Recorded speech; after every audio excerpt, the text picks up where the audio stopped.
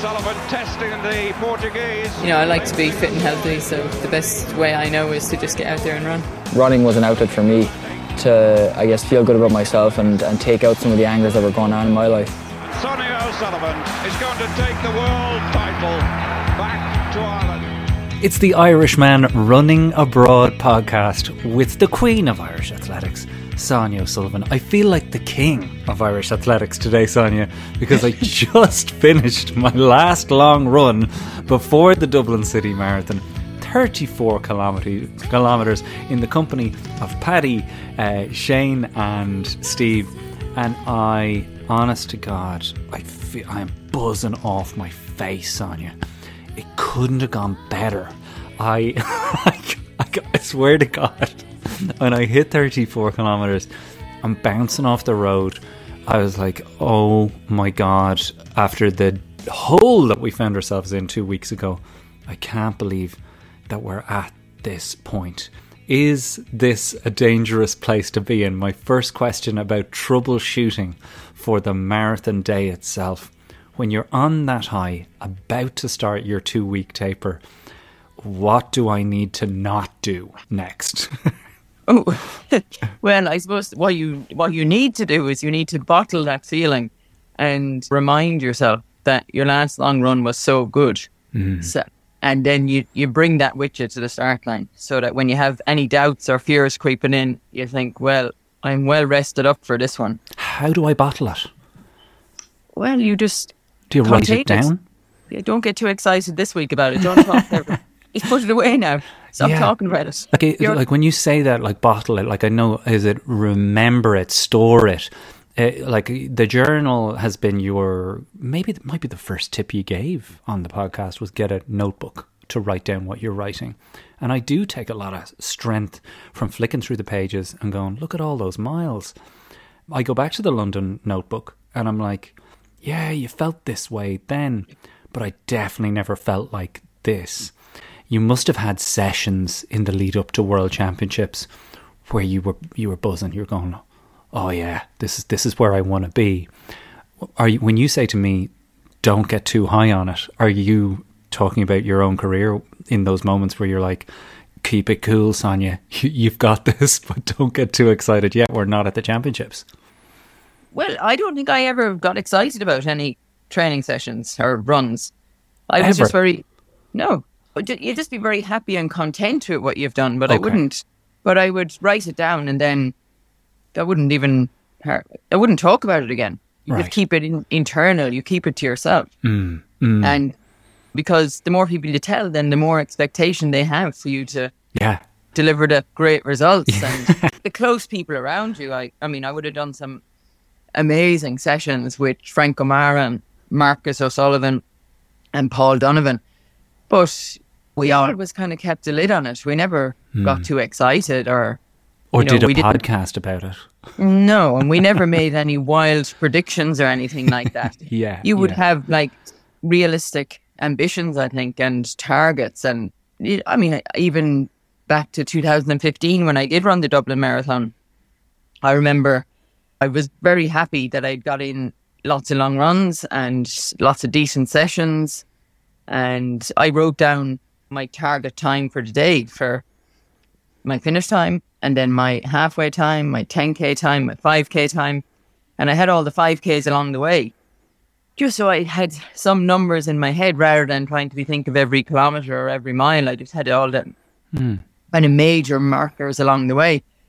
And then, so I had that on a piece of paper. And then when I came back afterwards, I wrote down what I actually did. And I did better because I think I set a realistic and achievable target, knowing that I was probably fitter. And everybody used to say to me, oh, you run way faster than that. But I always contained it at a lower level. But then I actually went out to run and ran a little bit faster. I wasn't afraid that I was going too fast because I knew that I had a good level in me to get through the distance. But there's always that fear in the marathon. You just don't know what's around the corner. Yeah. So I think it's good now. I mean, you just have to not, I suppose, not let anything go wrong the next week. Is it 2 weeks? Less than 2 weeks. And certainly when we released this on Wednesday, we're recording this, just to let you guys know, we're recording this on Monday afternoon, Irish time, about 3:30 in the afternoon. And there is less than 2 weeks to go. Let's talk about the couple of categories of runners that might be listening to this. There's me, who's navigated a couple of potholes, got to his third or fourth long run, 34k in the bank, feeling top of the world, definitely could have done another 10k, I felt, today. Then there'll be somebody else listening to this who's like, last long run did not go great, not feeling top of the world, taper is on the way. What do you say to that person? Well, I think hopefully they didn't overextend themselves. I think if you're doing your last long run and you're not feeling good, then you should just stop early. And like, there's no point pushing through it just for the sake of it, just to write the numbers down on the paper. So, I mean, it may be too late for that. Yeah. But if you have pushed yourself through it, then you just have to take it really easy this week. And you need to find that bounce again and the spring in your step. And that's what this taper in the last 10 days or so allows you to do, is to kind of reconnect with that bouncy, springy feeling that sometimes when you're running so many miles and kilometers every week, it just deadens your legs and it takes the spring out of your legs. So yeah, I mean, I think it would just be to sit down whenever you can, put the feet up, and any runs that you do, make sure that they're good ones, and you just go out there to feel good. And the only reason you're doing it is to feel good, because you can't just sit down on the couch for the next 10 days. You have to actually get up and do a few things as well, and just find the confidence. Go out there and do a few sessions that at marathon pace. If it feels too hard, then you just have to slow down, and you have to maybe adjust the goals and the targets. Some people, of course, will always have greater targets set for themselves than they're actually capable of. And I think if you can kind of anyway notice that in the last 10 days and readjust your goals, then you'll get more out of the marathon than if you set out too fast and hope for the best, because that's definitely not the road to take. Sure. I mean, super advice, it has to be said, and can be tough to hear, right? Paring back expectations, restoring your pep in your step through doing sessions and runs that make you feel happy at the end of it, and certainly not resorting to Ben & Jerry's and Netflix when you've pulverized yourself on your final last run. It's super stuff, and there's lots more of that if you go back to those London episodes. One thing we didn't do, and one category of runner that we haven't talked about, is the person who has done all they've been told to do, has followed their plan, but again, they're in new territory. They've maybe never run Dublin before. Today's episode is about troubleshooting, the things that you should be thinking about that could possibly go wrong that you haven't given thought to. Sonia and I are here to try and help you devote some thought to what those things would be. You do this for a living now, Sonia, in many ways. When you're working with the Union Athletic Club there at Nike headquarters, for the elites, what does troubleshooting look like in terms of the logistical side of getting them to the start line? Is it just travel, accommodation, getting to and from the track, or is there more to it than that? Yeah, there's a lot of that. I mean, you try to make that as simple as possible. The logistics of things and the planning for the day before or the days before. And are you going to go on the day of the race, or you have to fly the day before, drive the day before? If so, where are you going to stay the night before? That's always a big issue. And you want to stay somewhere comfortable, and sleeping not in your own bed can be uncomfortable for people. Little things can bother you. I think my thing was always, when you check into a hotel room, you just do a scan of the room, and it's like, what noise is here? What lights are here? Yeah. And do the curtains close? If you're not happy with it, you go straight back down and you request a new room. And because sometimes, what if you're next to the lift? That's like the worst thing ever. Yeah. Oh, is there anything or a fire exit that bangs? Yeah. I mean, I think if the lift is the worst, if you notice it. So I'm always, as soon as I get out of the lift in a hotel, I'm like, okay, how far away am I from the lift? Yeah. I mean, this is great. This is great because I would never think, I'm staying at a central Dublin hotel for this, but I would never think to ring ahead and actually ask, can I ask for a room that's quieter, knowing that I'm going to be staying there the night before? You can do that. You probably could do that, yeah. I mean, I have never done that, but I'm definitely always alert when I get into the hotel first. And it's very hard to relax if you then try to change and you can't change.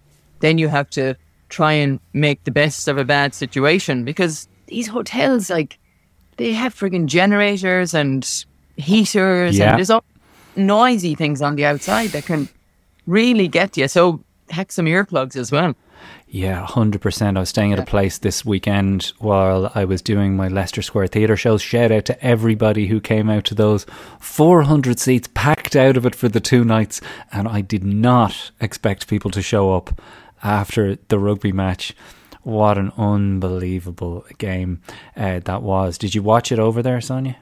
I did. I was travelling this weekend. I went to Wisconsin on... I was there Thursday and Friday. Sophie was running a cross-country race.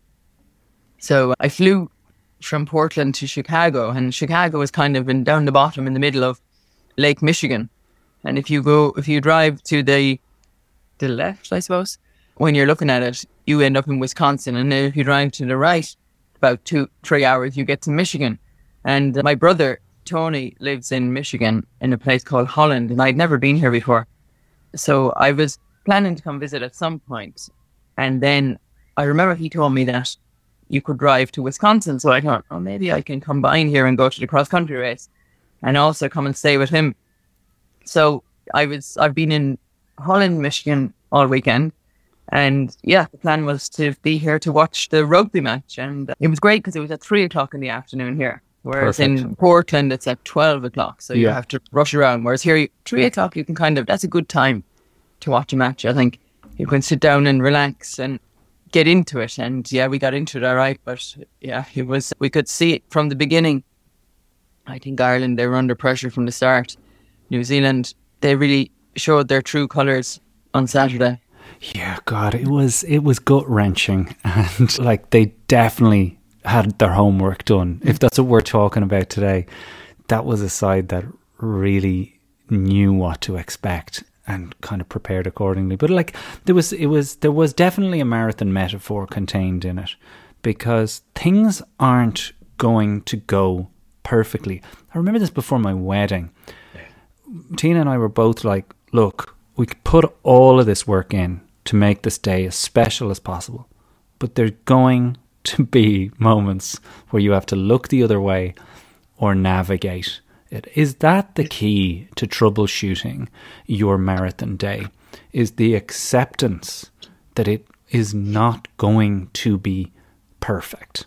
Well, there's always going to be things that you can't control. And they say, what? Control the controllables and deal with the uncontrollables. And you just have to manage things as best you can if something is out of your control, like something like the weather.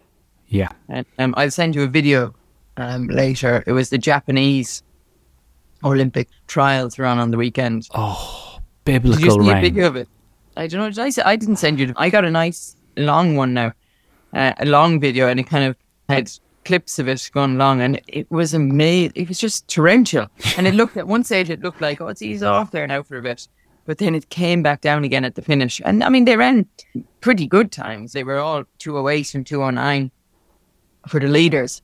But, you know, in relation to the times that people are running these days, was a good 5 minutes off.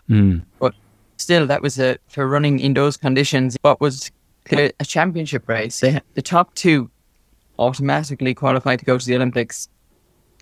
And then the third place is up for grabs. Either the third place athlete, who, Tsuguru Osaka, he actually was wearing a Union Athletics Club uniform. Yeah. He's coached by Pete Julian.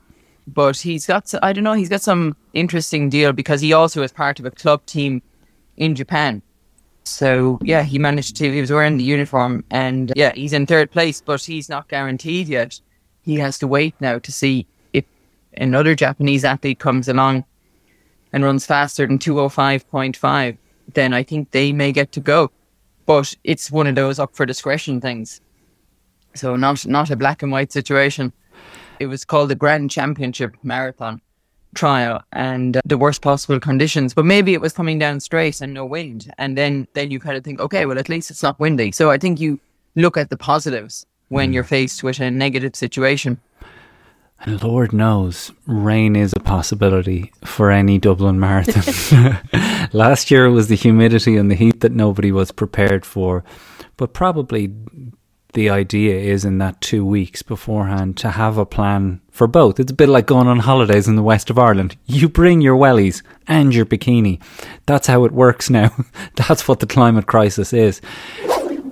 Is there an argument for placing somebody on the course with something for you? Is this one of the troubleshooting things that we can put in place, is actually to strategically place the people we want on the course at those points? Yeah, I mean, you can ask them to go to certain places, but then you can't be totally dependent on it either, because True. There's a lot of people out there and you may not spot them. Yeah. It can be very, very busy out there on the course in Dublin, and like deep spectators, about 5 or 6 deep, all trying to get a look at certain points on the course. I don't know, have you any points picked out where you're going to send Tina and Mikey? Yeah, well, London was a bit of a disaster that way because, again, it was lashing rain that day. But if the weather's good, it can be easy and quite a bit of fun for them to get to where they need to go. Where would you recommend somebody puts somebody to, whether they need the buoy up or they want to receive maybe a Mortein energy drink? What's the strategy in terms of placement of people there, in your opinion?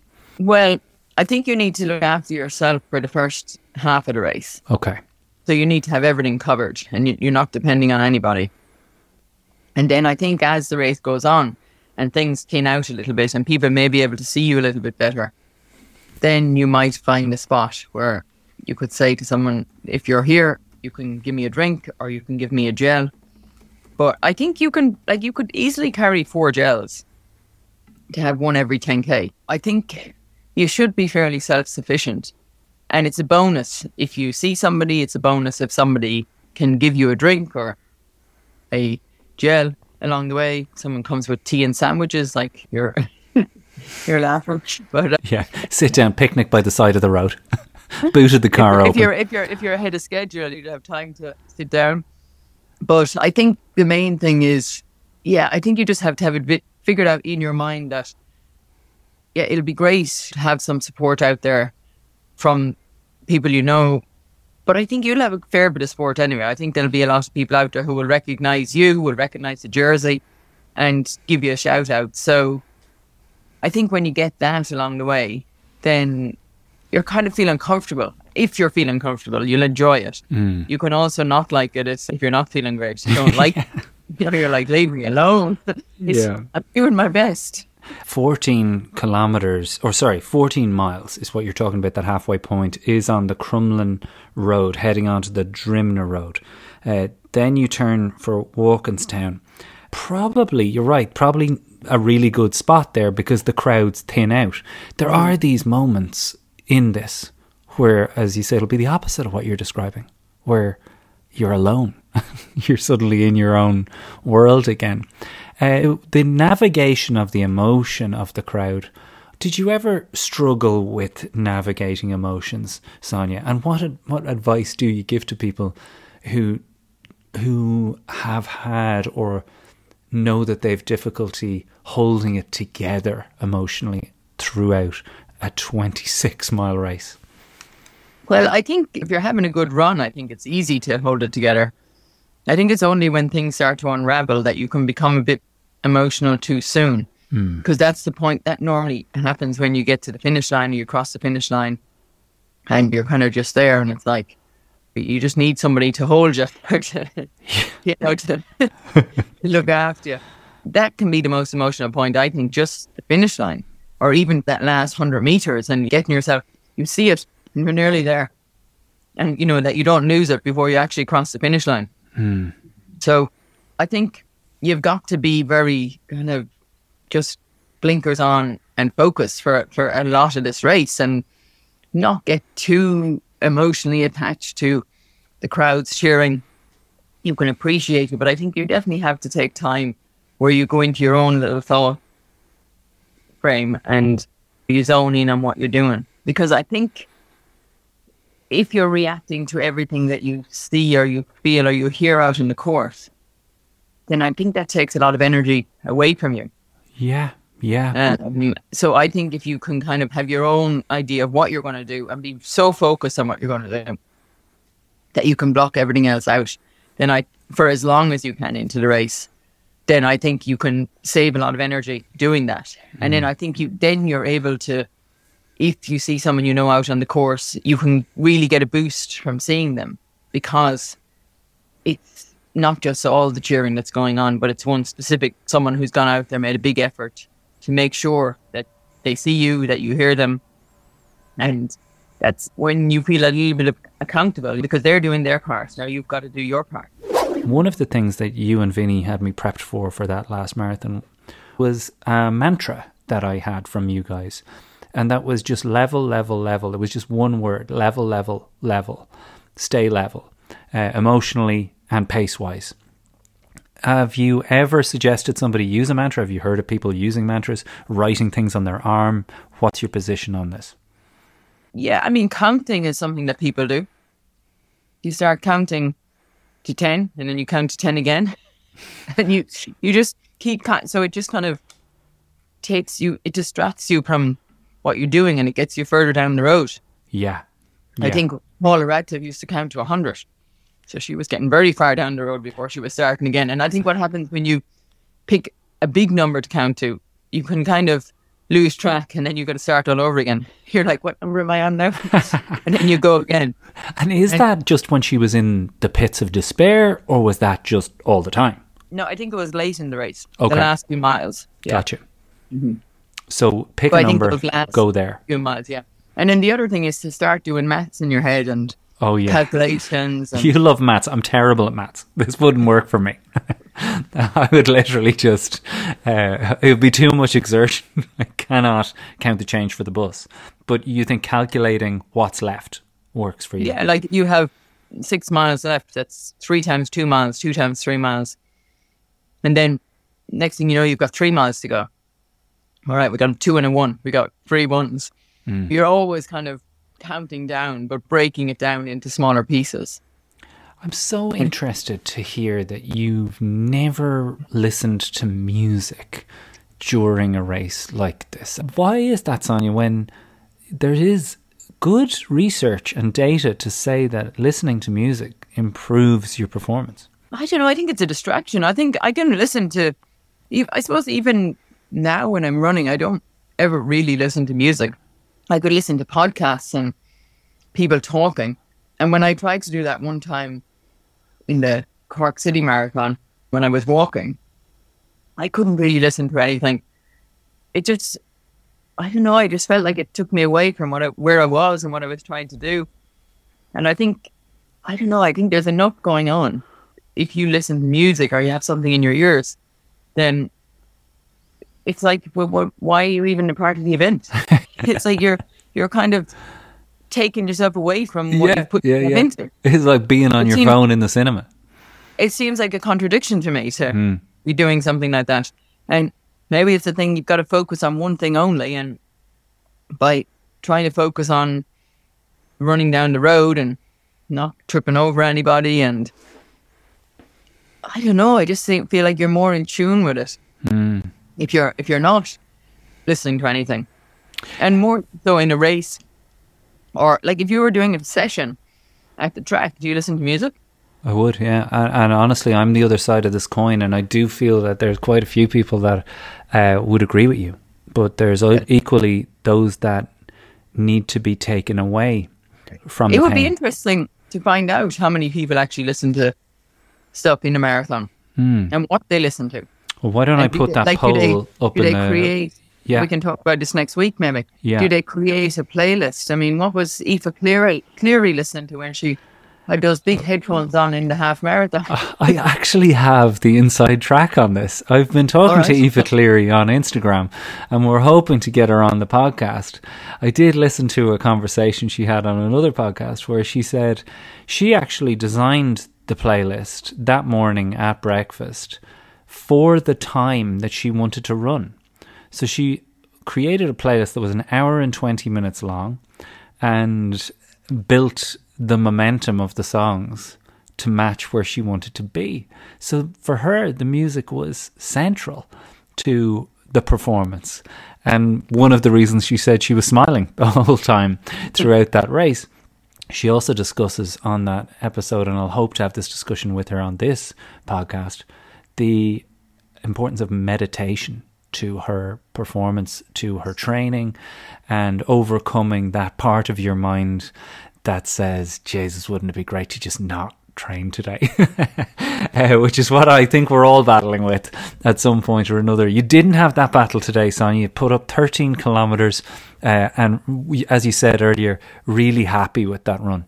Yeah, I was, I've just been running easy runs recently, and I brought a pair of shoes with me here to Michigan that I intend to leave here because I didn't think I felt they were worn out. They're a pair of Alpha Fly 2.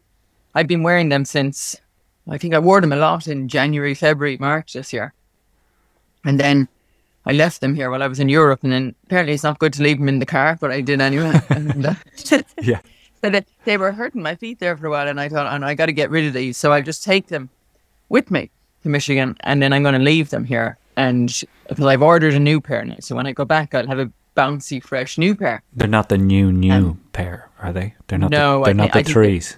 No, I think they're still the 2, so okay. I'll have to pick them. I'll have a battle to wear them in first with all the blisters and whatnot. And that is something, I see a lot of people have that problem, and with the Next Percent too as well. I think, were you wearing those at the track the other day? No, I was wearing a pair of Vaporflies. It's so interesting that I do not have those blistering issues with those, but when I stick on a pair of Alpha Flies, I have the same issues that a lot of people are describing. We had a lot of feedback on that. Yeah, so that's interesting that even you have to break them in. Yeah, and even some of the athletes, like, it's interesting because I think athletes who run the marathon and they just put on a new pair and go for it, they don't seem to have a problem. But it seems to be more of a problem if you wear them in training. Isn't that interesting? Maybe it's slower speed. The slightly slower speed, or even maybe it's a faster speed in training. Because when you wear them in the marathon, you're actually going slower. The athletes who wear them for sessions are going a bit faster. So maybe it's when you wear them new and you're going a bit fast, that seems to have some kind of a harsher rubbing effect that causes the blisters. As I had one of the athletes last week had that problem, and she had to come to training and bring a spare pair of shoes, because if this blister was going to get bad again, she's going to have to change back into some older shoes. Jesus, I wouldn't think that this would happen at that level, but it's heartening for people to hear this. Sonia mentioned the actual map for the race itself earlier, and you can, if you go to the website of basically any marathon, will provide you with this map, which will also tell you exactly where your water stops are and where the loos are, which is going to be a big part of this. Certainly today, as great as it went, I definitely am facing into more digestive issues as this goes on. I don't know if that's a product of just being tired, if it's anxiety or whatever it is, but definitely I need to pinpoint where those loos are. If we're going to finish the first half of this episode, Sonia, what would be the number one troubleshooting tip for people heading to Dublin and literally trying to avoid problems before they rear their head? I think the number one thing to do is to make a list and to have and draw up a plan of everything from the starting time to how you're going to get to the start. So really you're drawing up a logistic plan. What time you're going to wake up in the morning, when you're going to have breakfast, how you're going to get to the start is key. How are you going to get there? The most ideal thing, and it probably won't suit everybody, would be to stay somewhere within walking distance. Really hard to do now. I'm sure there'll be plenty. Yeah, now you'd have to have it booked by now. I'm sure there'll be plenty of people coming in on the Lewis from somewhere. If you're close to a Lewis sock, then that's not bad too. And it's always a funny thing when you're like coming on a train or a tram or the dart or whatever it is, and you see all the other people coming in and they're all kind of nervous and excited, and you're around a lot of people buzzing. And the other thing is if you know other people running, to try and meet them before the start. Because I think you can calm yourself down a lot if you're with people they're about to run, do the same thing as you, but you know them, and it just makes it that little bit more familiar. And it just takes the tension out of it, I think, when you're around people that you know and you can relax and you can just have a normal chat. Yeah, really good shout. We're actually going to do a meetup for a lot of the members of our WhatsApp group. If you haven't joined the Irishman Running Abroad WhatsApp group, just message me, irishmanabroadpodcast@gmail.com.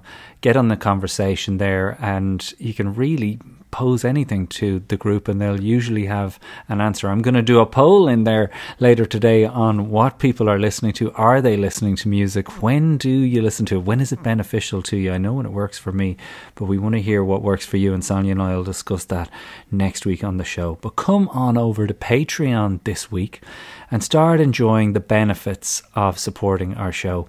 Hundreds and hundreds of episodes.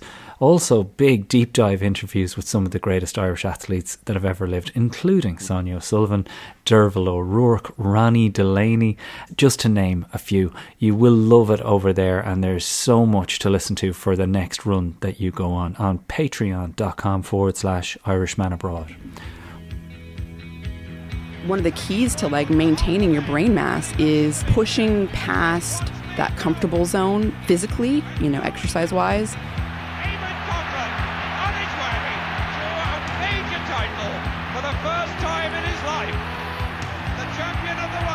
Imagine a world where everybody could go out the door and engage in the kind of exercise that's going to make them more relaxed, more healthy, burn off stress,